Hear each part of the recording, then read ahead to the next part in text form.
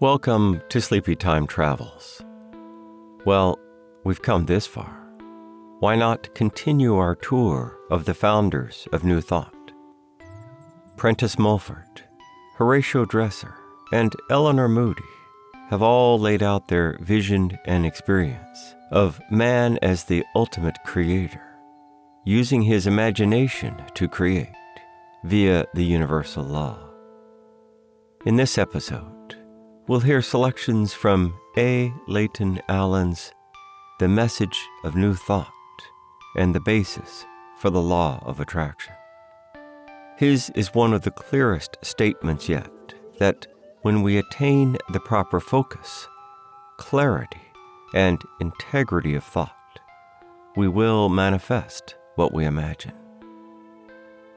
My name is Russell Stamets. I read old books. Some people like to fall asleep while I do. The topics of the public domain books I choose to narrate and produce range from Eastern religion and philosophy to Russian folktales.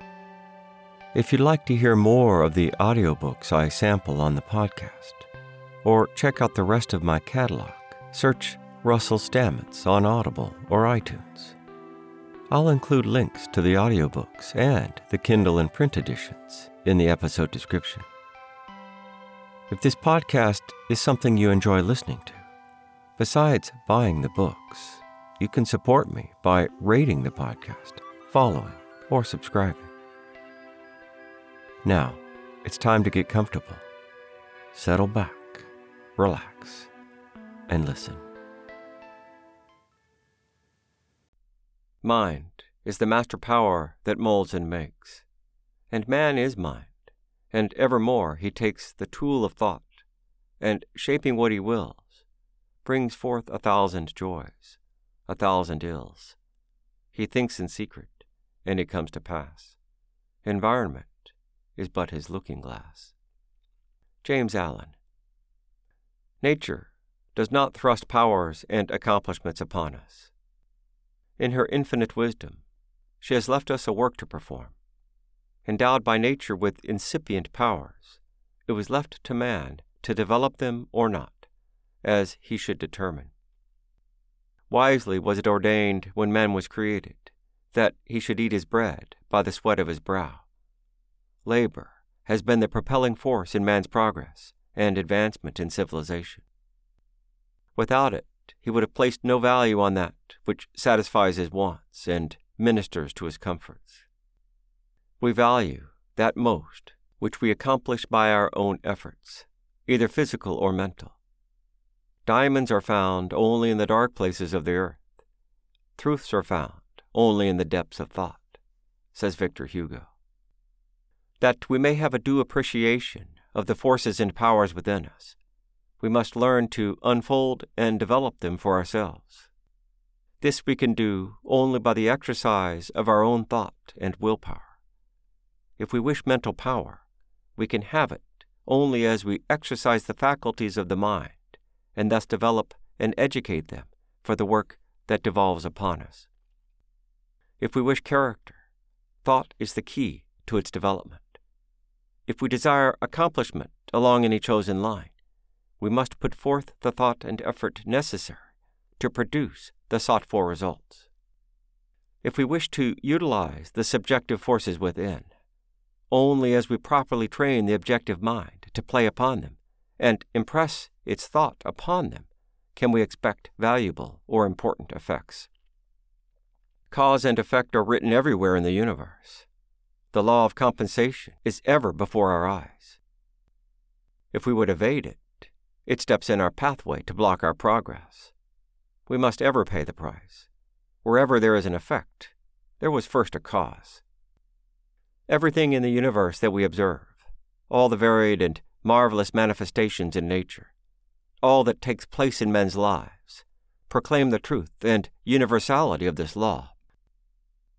From elections to worlds keeping their orbits through infinite space, all things animate and inanimate must obey the positive mandates of this law. This law is as inexorable, unerring, and constant in the mental and spiritual planes as in the physical universe. It is never suspended, never varies. It is fixed and eternal. The same law that the planets obey, that causes the seed to germinate and grow, that brings the recurring seasons with equal precision, regulates and controls every thought sent forth from the human mind. Let us consider well what thoughts we entertain, and how we shall send them forth, for they are causes, and will in good time come into expression in our own lives. As a man thinketh in his heart, so is he. This wondrous truth is old, and it is new. Its application is new to us every moment of our lives. Its real significance and true meaning were never known until the discovery of modern psychology. Until we have learned something of the nature of subconscious mind, we can have but a faint understanding of the import of this golden proverb. We must first realize that the subconscious mind has control of the functions and forces of the body, that it is the great mental and spiritual storehouse of man, that it is amenable to every suggestion of the objective or conscious mind, that the conscious mind acts, the subconscious reacts. The conscious mind produces the impression. The subconscious mind produces the expression. The conscious mind determines what is to be done. The subconscious supplies the mental material and necessary power before we can understand its full meaning and significance. Translated into modern language, we would say that as man thinks deeply and reaches down into the subconscious mind and impresses it with his thoughts, the subconscious mind will respond according to the nature of the thought and impression. Plato said, "Thinking is the talking of the soul with itself." Thought is dynamic. Thoughts are not things, but the forces back of things, the creators of things. Thought is power. Thought is force. Thought is cause. Our todays are the results of our past thinking. Our tomorrows the result of our present thinking. We have been our own mental parents, and we shall be our own mental children. All that a man does and brings to pass is the vesture of thought. There is a correspondence between thought and deeds, thoughts and circumstances. Thoughts produce conditions in our physical bodies, in our lives and circumstances, according to the character or those we harbor. Emerson says, "The key to every man is his thought. Sturdy and defying though he look, he has a helm which he obeys, which is the idea after which all his facts are classified. He can only be reformed by showing him a new idea which commands his own. Every thought accompanied with deep feeling, or impressed upon the subconscious mind, produces chemical changes and effects upon the body. Thoughts of fear and anxiety disturb the functions of the body and bring weakness and disease. Pleasant, agreeable, and joyful thoughts bring health, strength, and poise. The pleasantest things in the world are pleasant thoughts, and the greatest art in life is to have as many of them as possible. The laws of mind are fixed, absolute, and eternal. We are the results of the sum total of our thinking. Thoughts are revealed in our faces and manifested in our lives. As we glance in the mirror, we see the reflection of our thoughts. Men foolishly believe their thoughts are their own, and that they entertain them in secret and keep them to themselves. Thoughts are not secrets. They are not their own. Every thought is registered in the archives of the soul. Thought pencils the lines in the brow. Thought plows furrows in the cheek. Thoughts reveal their character in the expression of the eye. The face is the mirror, reflecting the mind and thought of its possessor. Walt Whitman says, "Sauntering the pavement or riding the country road, lo, such faces, faces of friendship, precision, caution, suavity, ideality. the spiritual prescient face, the always welcome common benevolent face, the sacred faces of infants, the illuminated face of the mother of many children, the face of an amour, the face of veneration, the face withdrawn of its good and bad, the castrated face. This now is too lamentable a face for man, some abject louse, asking leave to be cringing for it. This face is a haze more chill than the Arctic Sea. Its sleepy and wobbling icebergs crunch as they go. The melodious character of the earth, the finis, beyond which philosophy cannot go, and does not wish to go, the justified mother of men. If we but observe, we too can see the faces Whitman saw, as we saunter through the highways and byways of life. Similar faces appear in every street and thoroughfare. Whitman looked through the eyes of the seer. He saw beyond the faces. He recognized the silent causes there registered. He understood. We, too, can look beyond the expression to the cause and understand they were all wrought in the forge of thought. We can almost feel the calculating thought of the man with a face, a haze more chill than the Arctic Sea. We can see a life of unselfish love back of the face of the justified mother of men. The character of thought betrays itself, not only in the faces of men, but in their lives and characters as well. Thought determines character. Thought is character.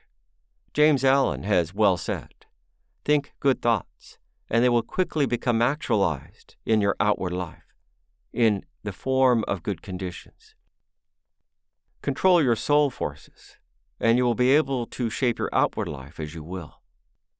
The difference between a Savior and a sinner is this, that the one has a perfect control of all the forces within him. The other is dominated and controlled by them.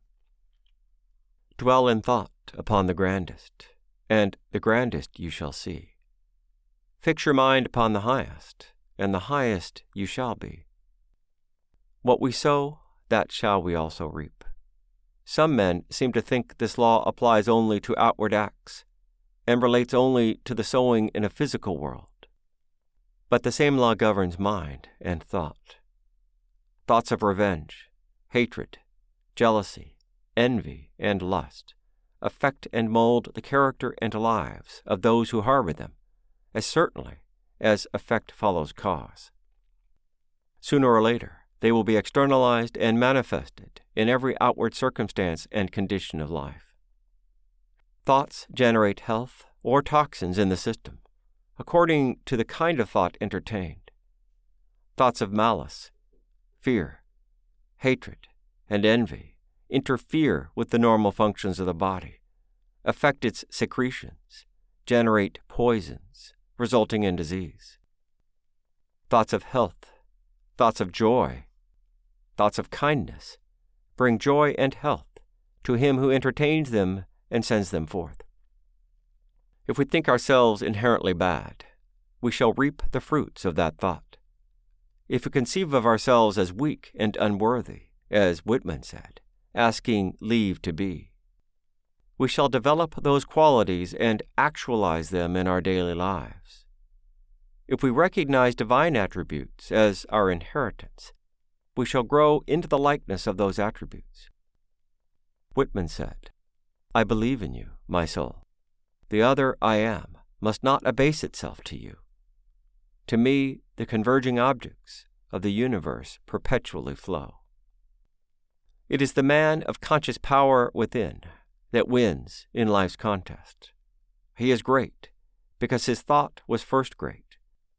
The man who is conscious of the potentialities of his own nature and couples energy with that thought is master of circumstances. He is the magnet that attracts power, attracts success. He is success. A man may have a lofty opinion of himself, but as long as he thinks small thoughts, he will be small. Man can only become great as he thinks great thoughts. Greatness is strength, without egotism.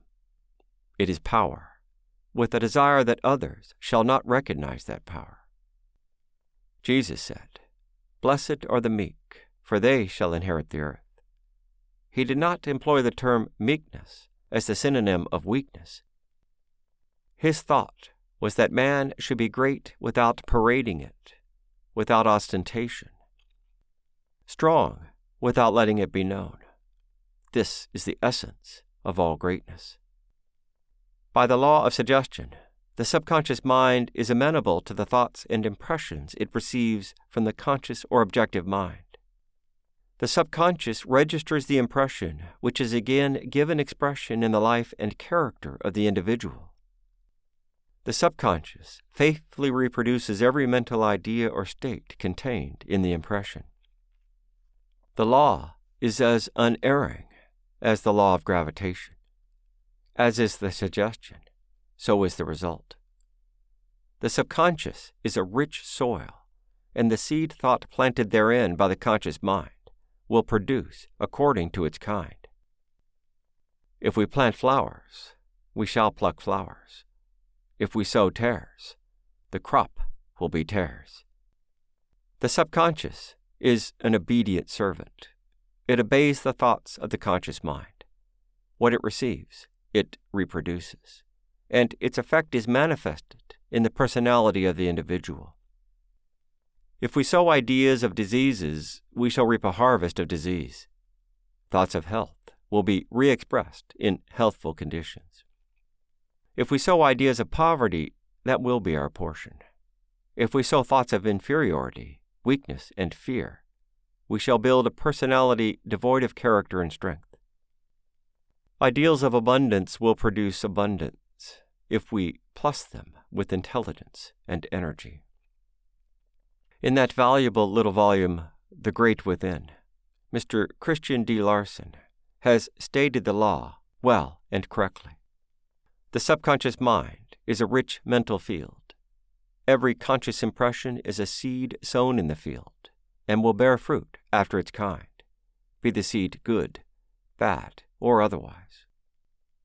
All thoughts of conviction and deeply felt desires will impress themselves upon the subconscious and will produce their kind, to be later expressed in the personal being of man. Since the subconscious is impressed with every earnest and deeply felt thought, it is easy to understand how beliefs stamped upon youthful minds are perpetuated in adult age, whether they are true or false. The subjective mind receives them in an impressionable age, and there they remain and grow throughout the years of life. Certain institutions understand the psychological law perfectly and therefore insist on what they call religious instruction in early life, before they encounter any opposition from autosuggestion or independent thought. The religious instruction usually consists of teaching certain creeds and dogmas, and in most instances playing upon the emotions to cause their teachings to be impressed upon the subconscious. Fear has been the favorite influence to cause these impressions to become permanent in the subconscious. These impressions, being ground into the subjective mind, remain to bring forth fruit after their kind in the succeeding years. It is no evidence of their truth that they remain as fixed belief in mature age. Men believe what was impressed on the subconscious mind in early life, because that belief has become so firmly planted therein that it becomes a habit. Habits thus formed in childhood prevent the mind from accepting any line of thought that does not accord with those habits or beliefs. They are accepted as fundamentals, and logic and reason are powerless to overcome them. Yet these habits and beliefs, however firm or fixed they may become, may or may not be true. That they are thus believed in mature life by men of the highest intellectuality is no evidence of their truth. Men of greatest mental attainments differ as widely in their religious beliefs as the opposite poles of the universe. They cannot all be true. The question is asked, why do intelligent men differ so radically? The explanation lies in a study of psychological law, that the subconscious mind is so thoroughly impressed in childhood that the impression is never eradicated, but remains a fixed and permanent habit and belief through life. Men are compelled to believe as they do by reason of the deep impression on the subconscious mind. These impressions are so strong that they color and warp everything that enters into the mind thereafter, even education itself. Thus, education and training become merely servants of our earlier beliefs. Then, too, ecclesiastical authorities and ecclesiastical reverence are important factors in silencing youthful minds from questioning what they are told. They are taught that they must accept the instruction given as the final commands of authority, and to make further inquiries would tempt the divine patience. These become deep and lasting impressions on the subconscious mind, the tendencies of which are to preclude further inquiries in later years. As long as the world continues to cling to the idea that some men are clothed with exclusive authority to teach truth, or that their authority cannot be questioned, so long will they be able to fasten beliefs upon the human mind that reason and judgment cannot dislodge or eradicate. So long as the child is taught that it is dangerous to think except as his spiritual advisors tell him, and that he must accept their interpretation of what has been written, so long will he refuse to see or accept truth, or enlarge his conceptions of truth. Whatever his intellectual attainments may be, he is likely to remain a spiritual slave. Mr. Larson has well said, "When you accept anything as final, you bring your mind to a standstill in that sphere of action." And the fact that nearly the whole world has accepted certain spiritual ideas as final is the reason why spirituality, real living spirituality, is almost unknown today. The conscious mind supplies the ideals for the subconscious mind to work to and bring forth into expression. This is a subject for the deepest thought and consideration, and is the key to all true mental training. As is the ideal, so will be the expression. It is of the utmost importance that proper and truthful ideals be always held before the subconscious, for whatever they are, they will find expression in the life, character, and personality of the individual. Constructive thoughts are the only thoughts worthwhile. They alone build. Negative thoughts bring confusion and destruction. One of the useful lessons for man is so far to master himself that he can rise above such negative thoughts as fear, malice, hatred, envy, revenge, and thoughts of similar character. Such thoughts react on the individual sending them forth, and unfit him for the useful and constructive work of life. They destroy health, they waste force, they remove energy, and disqualify man for the accomplishment of real and valuable results. They impress the subconscious with their disturbing effects, to be again reproduced, and their bitter fruits garnered by the individual. The great lesson for man to learn is that negative thoughts, as malice, envy, and hatred, do not injure or affect the person against whom they are sent, so much as the one who gives them wings and sends them forth. Giving and receiving is the work of life. What we give, that we receive. This law holds good in all we give, whether we send forth thoughts to another or to our own subjective minds. They come back, either as benedictions or otherwise, according to the character of the thoughts sent forth. Too long has the world been taught that poverty was the mark of virtue and moral worth. The Church has failed to create ideals of better things, and to awaken that true consciousness in men, of their own powers, to lead them to a life of prosperity. They have been told that the poor we should always have with us. The charity extended has only been for immediate relief. They have not inspired the desire and determination for better things, in those to whom they have extended charity. True charity is to cause the individual to find himself, that he may supply his own wants and rise to thrift and prosperity. It has been a favorite theme of the theologians to dwell on the poverty of Jesus. Every circumstance and event in his life have been emphasized to show that Jesus was poor and had not where to lay his head. They said Jesus was the friend of the poor because he was himself poor. It is true that he was the friend of the poor. He healed them and ministered to their wants without price. But he was the friend of more than the poor. He was the friend of all men and saw in every man a brother. How little they reckon of the wealth and resources of Jesus, whom they called poor.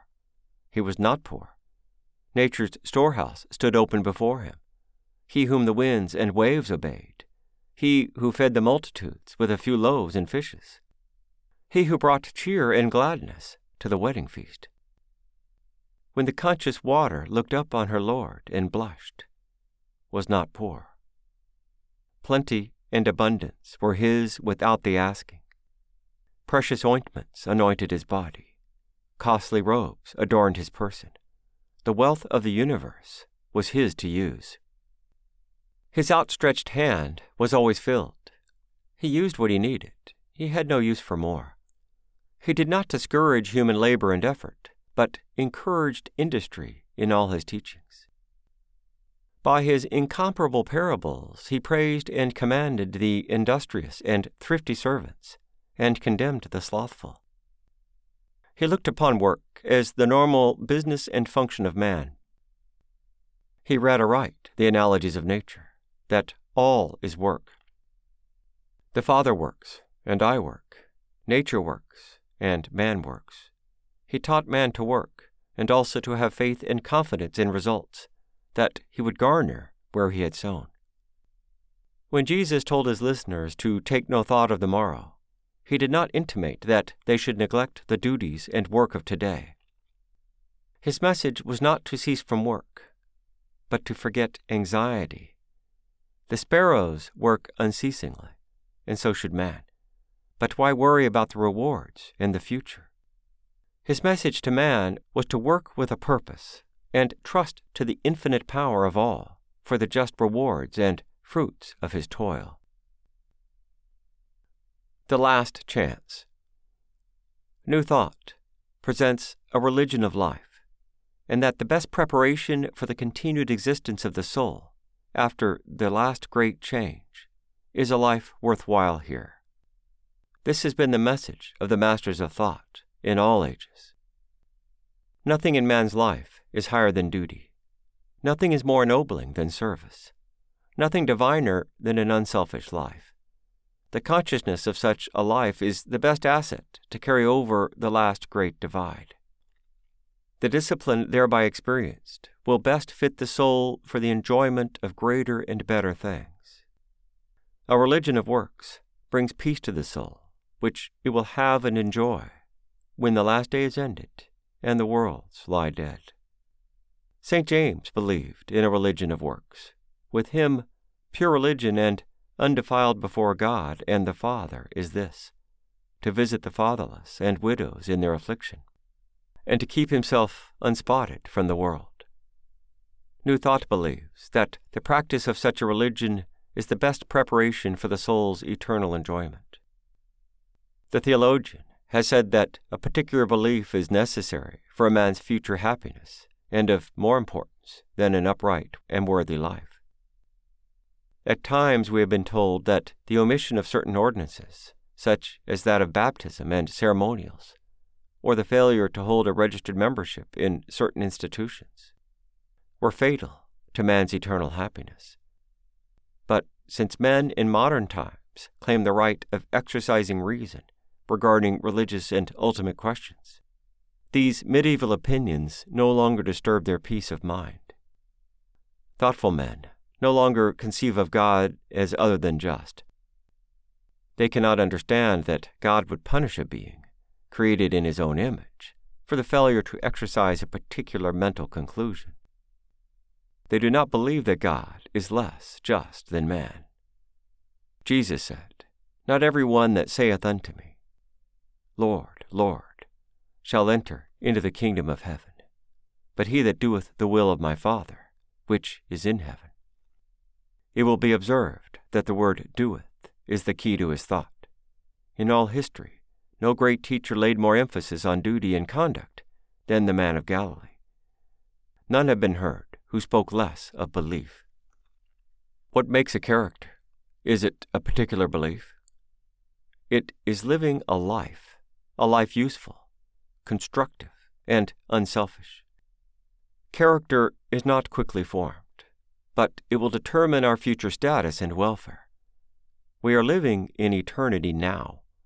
We are making life a hell or a heaven as we live it here. Have we any other reason to believe it will be otherwise in another state of existence? Man is an evolving being, growing, striving, and moving onward toward the perfect man. But it is unthinkable that he should become perfect in an instant, or otherwise than by the slow processes of growth and evolution. We shall enter the portals of our next state of existence, no better or worse than we live here. If we have not built character here, we shall not have it there. If we have not lived in harmony with God here, we shall not be in harmony with Him there. Unless our souls are fitted for enjoyment here, they will find none elsewhere. Fear. Fear has no abiding place in the philosophy of New Thought. New Thought would eliminate it from man's mind, and thus make him free. While fear controls, man cannot be free. Religious institutions, through 15 centuries or more, have ruled their followers mainly through the influence of fear, and are still wielding that mighty and potent weapon. Fear has been the enemy of man in all ages. Fear has enslaved the individual to institutions. The soul withers and pines before its blighting influence. Fear has displaced man's will and made him obedient to the wills of others. It has made man a spiritual peon, dependent on others for light and guidance. It has drawn the curtain of ignorance and superstition between man and God. What has man to fear but himself? As man is what he thinks, he has nothing to fear but his thoughts.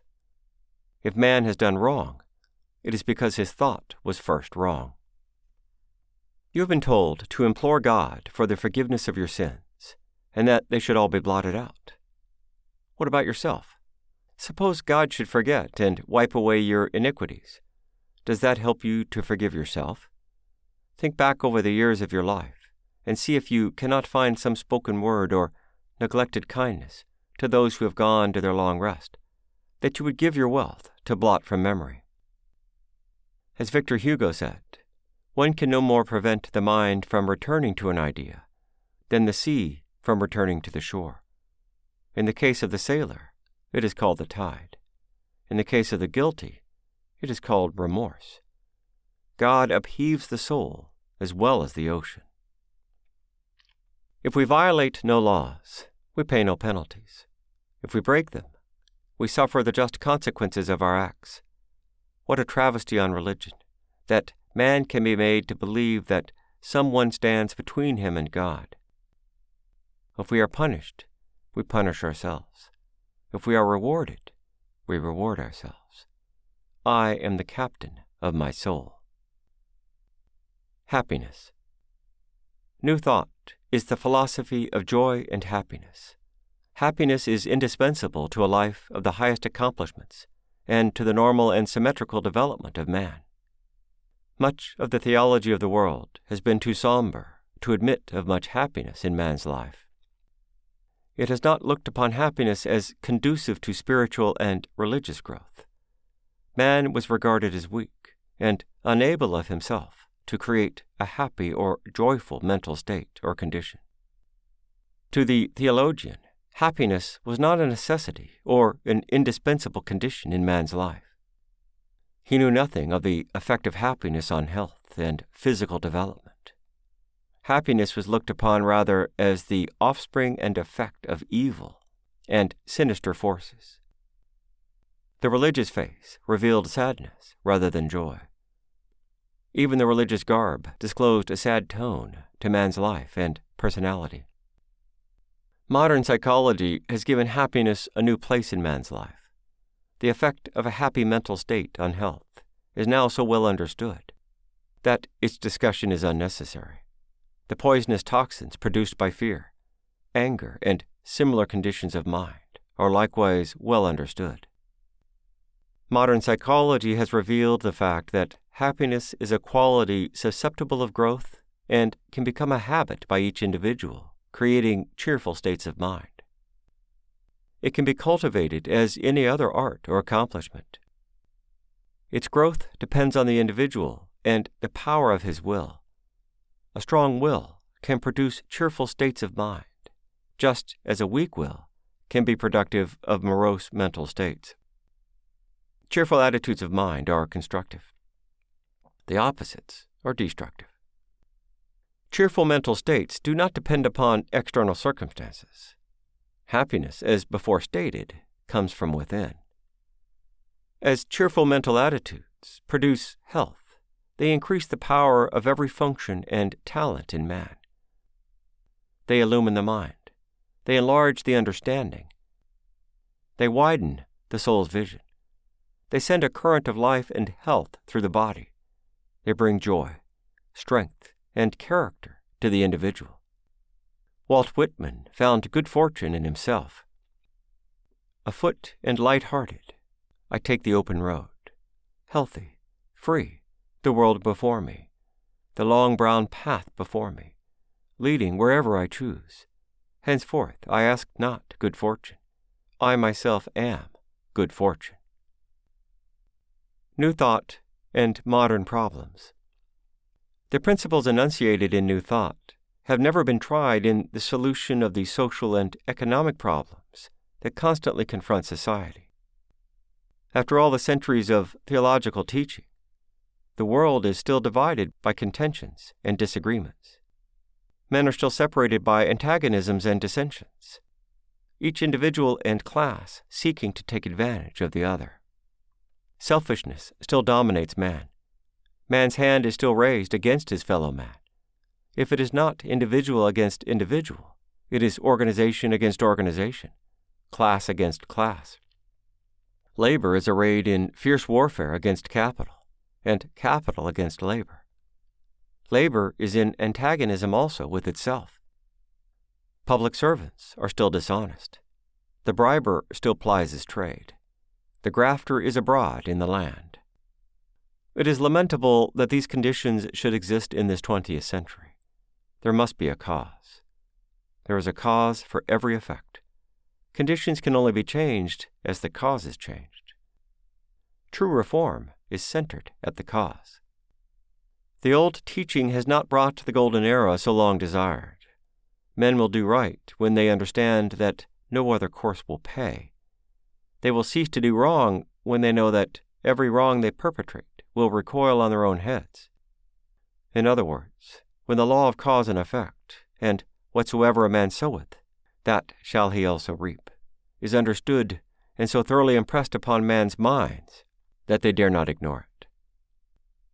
We may confidently look for the dawn of a new and greater era, when men fully appreciate that for every wrong they commit, they punish themselves, that for every unworthy act, there is a swift and relentless punishment. The restraining influence of this teaching must have a beneficial and permanent influence on their lives and characters. But, someone says, is not this maxim old, that whatsoever a man soweth, that shall he also reap? And has it not always been taught? Yes, in a way, but at the same time, and with far more emphasis, the theological doctrine has been impressed on man's mind, that he may escape this law and all its effects and consequences, if he will but entertain a certain belief, and conform to certain rules. The whole theological doctrine is subversive of this law, and present-day society is reaping the results. When the laborer learns that every time he cheats in his work, he is cheating himself, that every time he robs his employer, he is robbing himself, that every act of cruelty he inflicts upon his fellow man, he inflicts upon himself and all other men, that every malicious thought he sends forth will return to torment himself. He will get rid of the distrust and hatred that now control his life. He will then entertain a different attitude toward his fellow man. When the employer learns this lesson and understands its full import, he will profit in like manner. When he fully realizes that whenever he oppresses and enslaves the employee, he oppresses and enslaves himself, that he is under the dominion of the same inexorable law, he will deal fairly, justly, and kindly with him. Following the trend of past teaching, we have been looking for the bad in men so long that we have forgotten to seek the good. We operate upon the principle of mistrust, rather than trust we reap what is due, a harvest of contentions and strife. Emerson says, "But because of the dual constitution of all things, in labor as in life, there can be no cheating. The thief steals from himself. The swindler swindles himself." Human labor through all its forms, from sharpening of the stake to the constitution of a city or an epoch, is one immense illustration of the perfect compensation of the universe. Everywhere and always, this law is sublime. "I say," says Carlyle, "there is not a red Indian hunting by Lake Winnipeg can quarrel with his squaw, but the whole world must smart for it. Will not the price of beaver rise?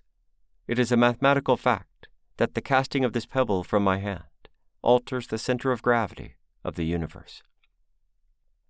We might beg to suggest that even religious organizations might well profit by the observance of these principles. Even the followers of the Prince of Peace are not at peace. It is creed against creed, dogma against dogma, and doctrine against doctrine. Instead of a display of love, it is an exhibition of contempt and hatred. They find fault with the followers of one religion because of an act said to have been committed 1900 years ago, which nevertheless theologians said was preordained of God from the beginning of the world. Yet they still hate the Jews. They filled the Jews' head with the egotistical thought that the Jews were God's chosen people. They so declared because they had read it in a book written by the Jews about themselves. Think of the proposition that God would pick out a little handful of people and heap his favors on them, and ignore the other races of the world. Greece, with her heroes, her scholars, her artists, her love of beauty, her greatness, could not be considered with the chosen race. Pythagoras, Plato, Aristotle, Socrates, Marcus Aurelius, Seneca, and others were not among the elect. The Jew alone was God's favorite. Then, because they also read that a small mob of Jews crucified Jesus on a charge of heresy, for 15 centuries they have kicked and cuffed the Jew over Christendom, have driven him out of Christian countries, confiscated his property, penned him up in ghettos, deprived him of civil or religious rights, murdered him, all under the banner of the cross, and still they dislike the Jew. If the Jew has any disagreeable qualities, who made them? The Jew or the Christian? The Jew is what the Christian has made him. They still condemn the Jew for the one act of the mob. Why? If Jesus had not been crucified, there would never have been a Christian religion. Is it not time the Christian world should take off its hat and apologize to the Jew? One claims to be the church of authority, the others deny it. Each one is sure it is right, and the others are all wrong. Worshipping the same being, they refuse to worship together. They tolerate each other outwardly, only because the law compels it. Where the law does not compel it, we see one Christian nation with church and state united, driving out and murdering the descendants of the nation which gave them their sacred book. The want of harmony and these uncharitable opinions must continue to exist so long as men conceive of God as separated from man and dwelling in some distant part of the universe. As long as men entertain such ideas of God, they will differ and quarrel as to those who were his chosen vice-regents and ambassadors to carry out his plans and transmit his orders and desires to men. These institutions seem never to have grasped the great truth that the same hatred, ill will, and malice they send forth will return to themselves with undiminished force, that if they sow hatred, they will reap hatred. Thus the yawning gulf of hatred and exclusiveness is never closed. The law of Jesus is forgotten. The law of hatred supplants it. Alas, how much of life is lost! How much is black and bitter with the frost that might be sweet with the sweet sun, if men could only know that they are one. New Thought and Individualism. New Thought speaks to man as an individual, and always proclaims an intense and robust individualism. Man can be normally and fully developed only as individuals, and not as a class or a member of an institution. The individual is the unit from which all greatness springs. New Thought ranks the individual above institutions, as all masters of thought have done. Institutions are made by human units, and are the product of individual thought. They are no greater than their creators. Jesus spoke to individuals, and not to churches or institutions. The advocates of this teaching recognize no spiritual authority save the voice of the soul, speaking to each individual. Each soul can interpret aright the oracles of truth. They speak by intuition to each soul. No other can convey that meaning to us. He that has found the light within, and has felt the promptings of his own soul, asks no authority how he shall worship God. His knees bend only at the command of his own manly soul. The reliance on authority means the decline of religion, the withdrawal of the soul. The soul is no follower. It knows its own way, as the bird knows its course. It follows its own light. Unerringly, it reaches up toward the divine. Now, New Thought is a philosophy of the living, a religion for today. It does not dwell in the past. It leaves its yesterdays behind as it advances to its work of today. The present is the time of opportunity, of action. The past holds memories and reflections only. The past was not perfect. The golden age is yet to be. The world is steadily converging toward that one divine event.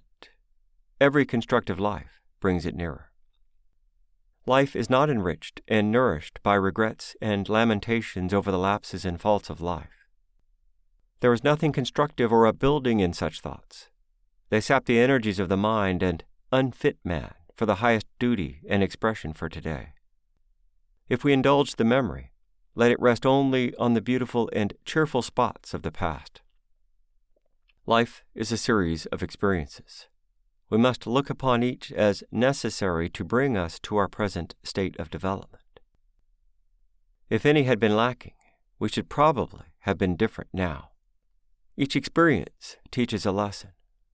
Each speaks words of wisdom and truth to him who listens.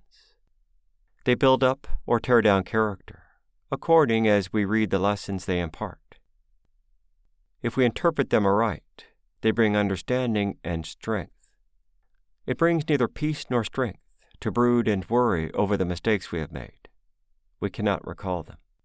They belong to the past, we to the present. Let us accept their lessons, forget them if we can, and turn our faces toward the rising sun.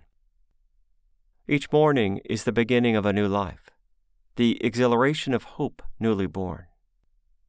Each evening bespeaks the dawn of a new day. Sparingly, at least, let us exercise charity toward ourselves. At times, if we can, let us blot out some of our iniquities and remember them no more. Let us remember the past only to profit by its experiences in the work of today.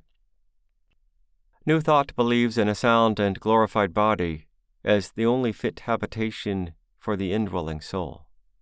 It teaches that health is man's normal condition, and that he is equipped for the real work of life only as he possesses a healthy body. That all disease and sickness are the results of consciously or unconsciously violated law. Herbert Spencer said that the time would come when it would be as disgraceful to be found sick as to be found drunk. Nature is constructive. Nature is harmony. The soul cannot properly manifest itself or find harmonious expression except in a healthy body. I have said that the soul is not more than the body, and I have said the body is not more than the soul, says Walt Whitman. Carlyle says, there is but one temple in the universe, and that is the body of man. Nothing is holier than that high form. We are the miracle of miracles, the great indescribable mystery of God. We are each the center of our universe, from which we look forth to study and contemplate the indescribable works of God. We are equally as mysterious and as little understood as the universe itself, with its systems of worlds and planets circling through the stretches of infinity. Ever the soul reaches out and asks for freedom. It looks forth from the narrow and grated windows of sense upon the wide, immeasurable creation. It knows that around it and beyond it lie outstretched the infinite and everlasting paths. Victor Hugo says, there is one spectacle grander than the sea, that is the sky. There is one spectacle grander than the sky, that is the interior of the soul.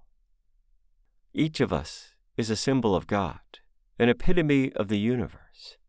As the old knight said, let the universe be to thee no more than the reflection of thine own heroic soul. Well, that's it for this week. If you'd like to hear more of The Message of New Thought, just search Audible or iTunes or Amazon for the Kindle and print editions. I'll put links in the episode description, and again, please follow, subscribe, give 5 stars, or let me know in any way that you enjoyed your trip.